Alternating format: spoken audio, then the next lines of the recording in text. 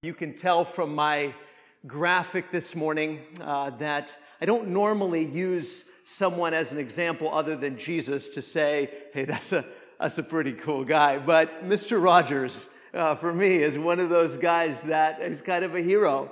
Mr. Rogers was the kind of person that not only on television, but it seems like, at least in his everyday life, he considered the world to be his neighborhood. And he considered every person to be a neighbor, and he made room for his neighbors in his life. I heard recently, I sat down and watched an interview that Mr. Rogers did, that Fred Rogers did, and the interviewer said, how many kids are out there who in 30 years you've influenced, you've made a difference, made them feel something special? And here's what Fred Rogers said. He said, I don't care how many, even if it's just one. We get so wrapped up in numbers in our society. The most important thing is that we are able to be one-to-one, you and I with each other at the moment. If we can be present to the moment with the person that we happen to be with, that's what's important. And that was a number of years ago that he said that. And I thought, how much more relevant is that today? Be present with the people that you're with, one-on-one, being with people, making room for people. And I was thinking about our Brighter Together efforts, that we're trying our very best to expand our building. And I hope that we all realize, and I think that we do, I think that we've made it abundantly clear. We may not know exactly what the building is going to look like when it's all said and done, but it's not just about making room for ourselves. This Brighter Together project isn't about making room for us. Yes, it would be awesome if we're all in one room and I don't have to preach 3 times every Sunday morning. That would be great. I like that. That's fine. That's fantastic. But it's not about us. It's not about making more room for ourselves. It's about making more room for our neighbors. It's about telling our neighborhood, not just the people within a block or two of this building, although they're just as important, but everyone in our life. Your family, your friends, my friends, your coworkers, your classmates. We have found something unbelievable in Jesus and in Jesus' people. And we want to spend more time with you. We want you to experience what we've experienced. We want you to be a part of this community. You are our neighbors, and we love you. The more and more technology increases, and don't get me wrong, I love technology, and it's great, and there's all kinds of things that it makes our life better, and we have things to remind us, Wes, it's time to stop preaching now, or whatever the case may be. I love the technology that we have, but the more engrossed in a virtual world that we get, the more desperately we need community, to be with people, face to face, you and I, right here, right now, one-on-one. That's what we need. We need to offer that to our community. And when you live in a neighborhood, as we all do, you make room for your neighbors. When you're a part of something special, as we are, when you found something great and something wonderful, you reach out to your neighbors and you say, I want you to see what I've seen. I want you to experience what I've experienced. We are trying to make room, not for ourselves, but trying to make room for our neighbors and to communicate to our neighbors, we are making room for you because we love you and we want to spend time with you. We want to be with you. That's what things like our fall festival are all about. Our fall festival, it's great, for our kids to come and enjoy those kind of things together, but it's really for our neighborhood to let our neighbors know we care about you and we love you and we want you to see what this community of people who love and believe in and follow Jesus, what this community is all about. And we want you to be a part of this family. I was thinking about John 1 and verse 14 this week. And in the ESV, it says the Word, and John's going to explain that that's Jesus, right? The divine Word of God that makes God known to us. The Word became flesh and dwelt among us. And the Greek there is a little bit interesting because literally it means that the word tabernacled. You remember the tabernacle? Before the temple was built, it was the tent. And so literally it means he pitched his tent with us. He tabernacled with us. He took up residence with us. And it's kind of interesting what the Message paraphrase says. It says, the Word became flesh and blood and moved into the neighborhood. Now, it's kind of a funny translation, I guess, but really that's the idea, isn't it? That's exactly what Jesus did. The divine Word, who was with God in the beginning, who is God, became flesh and dwelt among us. He tabernacled amongst us. He pitched his tent with us. He took up residence with us. He moved into our neighborhood. And that's exactly what Jesus did. He spent 30-something years in our neighborhood, moving in with his people. And so we've gone through a lot of the Gospel of John. Over the next 2 months, we're going to finish out the Gospel of John, look at a couple more themes as we wrap up. But I thought today it'd be good to just kind of take a bird's eye view and just kind of stop and say, how did Jesus live his life in the neighborhood? How did he live his life amongst his neighbors? And how might that change the way we live our lives in our neighborhood? How might that change the way we live our lives with our neighbors, with the people we come into contact with every single day? It's because it's really easy, isn't it, to try to avoid our neighbors. And I don't just mean the people that live next door to you. But when you go to the grocery store, I know, I'm preaching to myself this morning, okay? But I know how easy it is to try to avoid, or to avoid whether you're trying to or not, talking with anyone. It's easy now. You don't even have to check out with the actual cashier. You could just go through the automated thing. You never have to talk to another human being if you don't want to. But they're all around us. People, neighbors are all around us. Around our building, around you in the grocery store, around you on the freeways and the tollways, around you at work, around you at school. How did Jesus live his life in his neighborhood? How ought we to live our lives in our neighborhood? I think about John chapter 2. Jesus goes to the wedding at Cana, and he goes to a wedding with his neighbors. He didn't go there. He didn't even go there to do a miracle, right? He ends up doing a miracle, but he didn't go there to do a miracle. He didn't go there to preach a sermon. And I think if you knew you only had 3 years to save the world, you only had 3 years to preach all the sermons you're going to preach, to teach all the lessons you're going to teach, to impact as many people as possible. You only had 3 years to do as many miracles and to do everything you're going to do in 3 years. How much time would you spend going to parties? How much time would you spend going to a wedding just to be with your neighbors? Jesus did that kind of a thing, didn't he? And he went to the wedding with his neighbors. John chapter 3, one-on-one with his neighbor Nicodemus, who was from a group of people who were in the process of rejecting Jesus.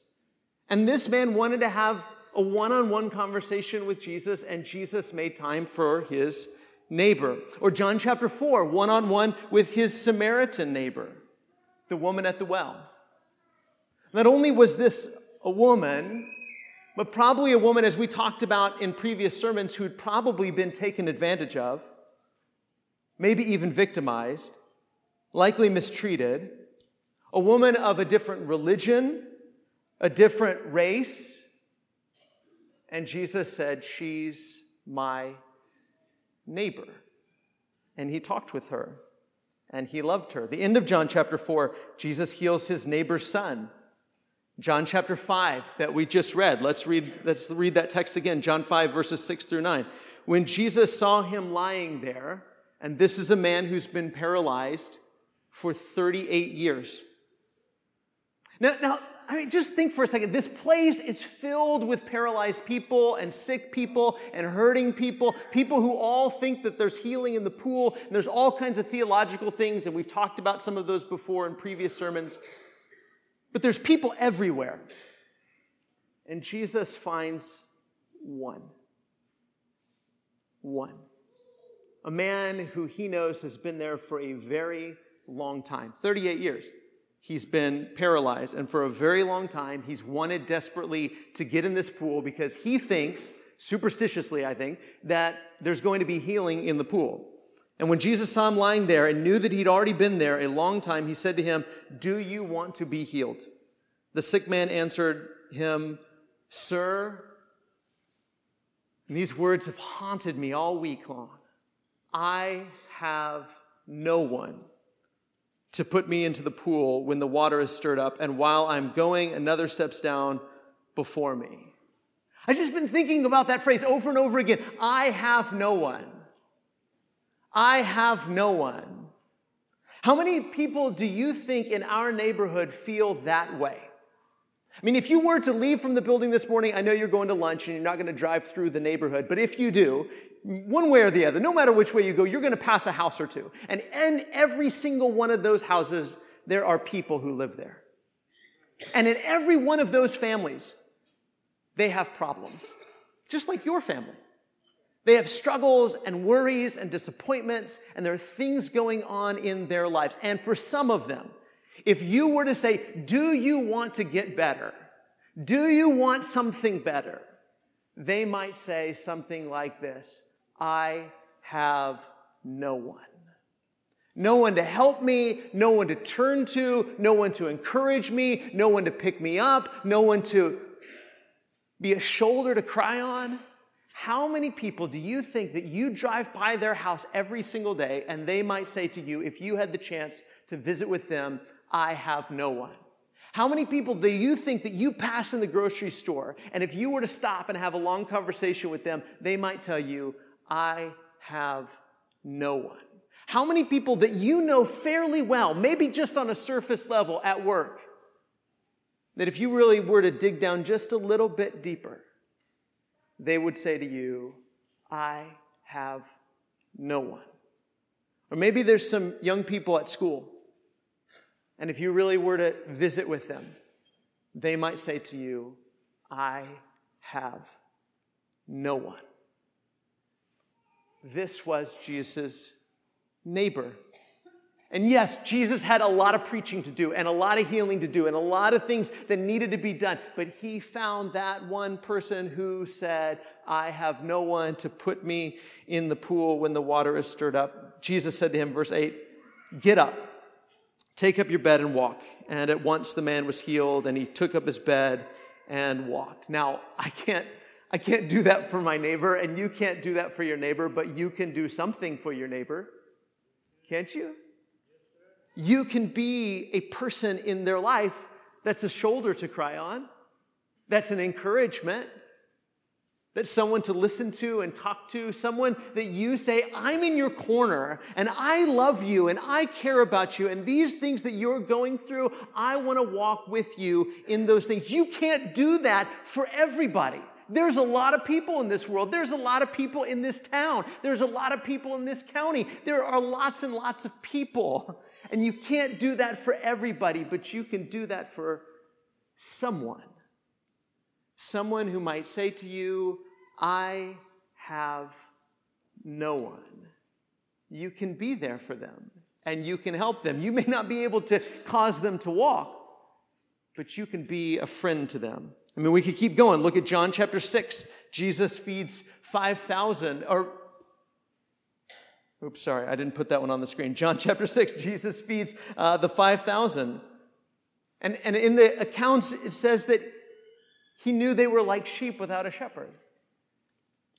He cared about his neighbors. John chapter 8, Jesus saves his adulterous neighbor. Remember the Pharisees, they brought this woman to Jesus who had been caught in the act of adultery. And Jesus didn't say, I don't love neighbors like that. I don't love neighbors who do those kind of things. I'm not going to stick up for her. What she did was wrong. Was what she did wrong? Sure it was. And some of the things that our neighbors have done are wrong. But as we said when we talked about this chapter in one of our sermons, that people are people, no matter how sinful their actions. People are people.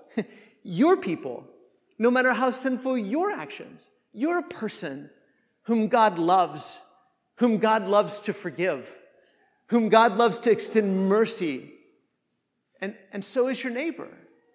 They're people to whom we ought to love and extend mercy and forgiveness, no matter what they've done or haven't done. Jesus loved his neighbors. John chapter 9. Jesus heals his blind neighbor who was born blind. Instead of just merely leaving it at a theological conversation, his disciples wanted to know who sinned, this man or his parents, that he was born blind. And instead of leaving it at a theological conversation, he actually loved and helped and served his neighbor. John chapter 11, Jesus raises his neighbor from the dead. John chapter 13, Jesus washes his neighbor's feet. And then as we go through Matthew, Mark, and Luke, you can see that Jesus has countless meals with countless neighbors. On the one hand, like tax collectors and quote-unquote sinners, the people that the religious folk wanted nothing to do with, but also with the religious folk, with the Pharisees. Jesus had meals with countless neighbors. He made room in his life for his neighbors. He made time for them. He invested energy in them. He had to accomplish a whole lot in 3 years. More than I have to accomplish in 3 years. More than you have to accomplish in 3 years, right? We don't know what the next 3 years holds for you or me or anybody else, do we? But we can be so incredibly busy and so caught up with being efficient and getting a lot of things done. I don't know if you're like me. I love to-do lists. Sometimes I'll write something on a to-do list after I did it just so that I could check it off, right? I love it. I love that feeling of checking something off a to-do list. But sometimes the people that are right in front of you are more important than the tasks on your to-do list. Not just sometimes. The people who are right in front of you are more important than the tasks on your to-do list. Jesus had a lot to accomplish, a lot of sermons that needed to be preached, a lot of lessons that needed to be taught, a lot of people who needed to be seen. But he had time, made time for one-on-one interactions, for loving and serving his neighbors. He made room for his neighbors. So our moment of truth question is incredibly simple this morning. How are you making room for neighbors? That's what Brighter Together is all about. That we become a brighter congregation the more people who join with us to say, I want to serve and follow and love Jesus with you. This congregation is brighter because you're here than it was before you were here. This congregation is better for having you and your family a part of it than it would be if you weren't a part of it. This congregation is better because of you. And don't you know that that's true for the next people down the road? For the next people that will come here and either become disciples of Jesus and be part of what's going on here, or maybe they're already disciples of Jesus and they're just looking for a great family to be a part of. This congregation will be better because they're here. And so we are making room for more disciples of Jesus. We are making room for our neighbors. But then there's an individual part of that too, isn't there? Me. Wes. Slow down. Stop. How are you, Wes, making room for your neighbors? How about you? Are you making room for your neighbors? How are you making room for your neighbors? If your neighbor came up to you today and said, I need to visit with somebody, I have no one, do you have time for them?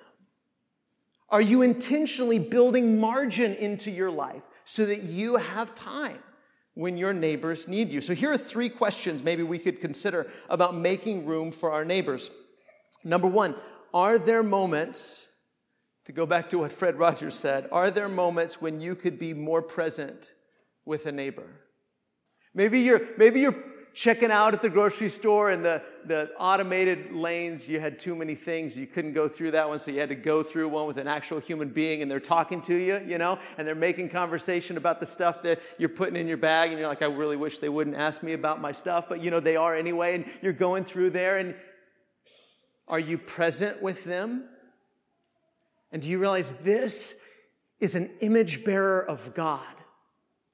And I have maybe just a window of a minute or 2 to let them know I'm your neighbor, you're my neighbor, and I love you, and I'm present with you right now. I don't think I'm going to change your life in 5 minutes. I don't think that I'm going to turn your world upside down, but I want to be present with you right now so that you know I care about you. This afternoon, you may go to a restaurant and somebody bring food out to your table and set it on your table, and you're going to leave a tip for them and you're going to pay them. And do you realize that that individual who's bringing you your food is an image bearer of God? They are your neighbor. And just as it's important for you to be present with your family while you're at that table and to be present with the people that you came to lunch with, also be present with your server. And let him or her know, I love you. And I'm thankful for this opportunity that we get to have a conversation, even if it's just for a moment. Or maybe it's your boss. Or maybe it's your coworker. Or maybe it's your classmate. And they're going to have a conversation with you, and it's easy to just say, man, I really wish this conversation was over so I could move on to the things I need to get accomplished. But what if we stopped and we made room in our time, room in our day, room in our life for the neighbors that God puts in our path? Number 2, is there a neighbor you could take to coffee or have over for dinner? Maybe somebody you work with, maybe somebody at school, maybe somebody who lives around you, and you could just intentionally make room and make time for them in your life and just say, I want to get to know you better. I want your family to get to know my family. Church, how is it? How is it that we are going to spread the gospel of Jesus if we don't make time for people that aren't already followers of Jesus? How are we going to do that? How are we going to share the good news about Jesus if we're not actually making time for them? It's one thing to build a bigger building, and yes, we need to make more room for our neighbors.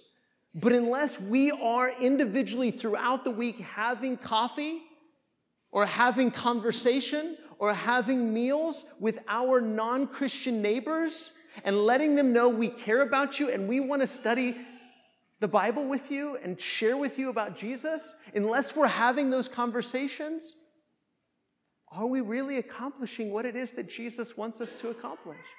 How will we reach? We have the good news about Jesus, that he's King of the world and that he wants to save them and redeem them and give them everlasting life. We have this message, and it's our job and our duty, but our joy to share it with them.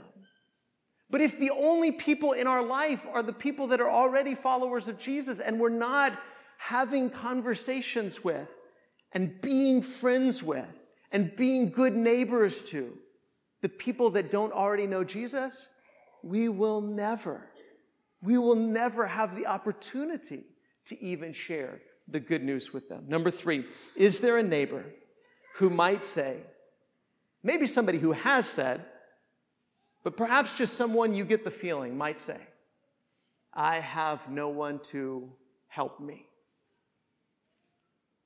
When you were in school, you could see the kids that was true of. The kids that sat by themselves, that didn't have the friends. And it was hard maybe to go and sit down and say, I want to be his friend. I want to be her friend. And maybe as people grow up, they can hide this a little bit better. But there are lonely people in our world.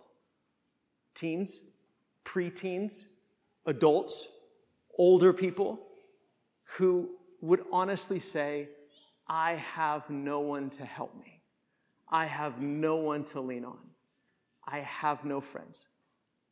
We can step in and be a neighbor to those people. But in order for us to step in and to be a neighbor to the neighborless, to be a father to the fatherless, to be a friend to the friendless, in order for us to step in and do that, we have to make room in our lives for our neighbors.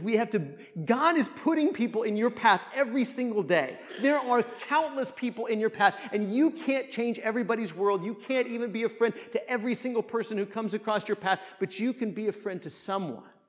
And you can make room in your life for someone, for the people that God is putting in your path. So as a congregation, let's remember, and let's pray about, and let's continue to be excited about the fact that we are expanding our facilities because of this, because we're making room for our neighbors. But in order for us to really make room for our neighbors, it has to be, church, it has to be more than just a building thing. Brighter Together has to be more than just expanding a building. Brighter Together has to be an entire congregation of people who are committed to making room in our lives for our neighbors. For saying, I want to know my neighbors who don't know Jesus yet. I want to sit down with them. I don't want to make a project of them. I don't want to put them on my to-do list. I want to love them and be their neighbor. And I want to create opportunities or take advantage of opportunities to share with them about why I love and follow Jesus, so that they can know why they might want to love and follow Jesus. I don't know about you, but I got a long way to go in this area, making room in my life for our neighbors. But let's work on that together. Can we? Let's work on that together, making room in our life for our neighbors and inviting them to be a part of our life. I want you to come and have dinner at my house. I want you to come and worship with us at McDermott Road. I want you to come and see what I've seen and experience what I've experienced and know why it is that I love Jesus. Because when you were baptized, if you've been baptized into Jesus, it's because Jesus made room for you in his family. That's what it's all about, isn't it? In my Father's house are many rooms. I go to prepare a place for you so that where I am, you may be also. Jesus has made room for you in his family, and he expects that same sort of generosity for us to extend that to others. He's made room in his family for us. He's made room in his family for us to be co-heirs, for us to inherit what's coming to his family. He made room for us.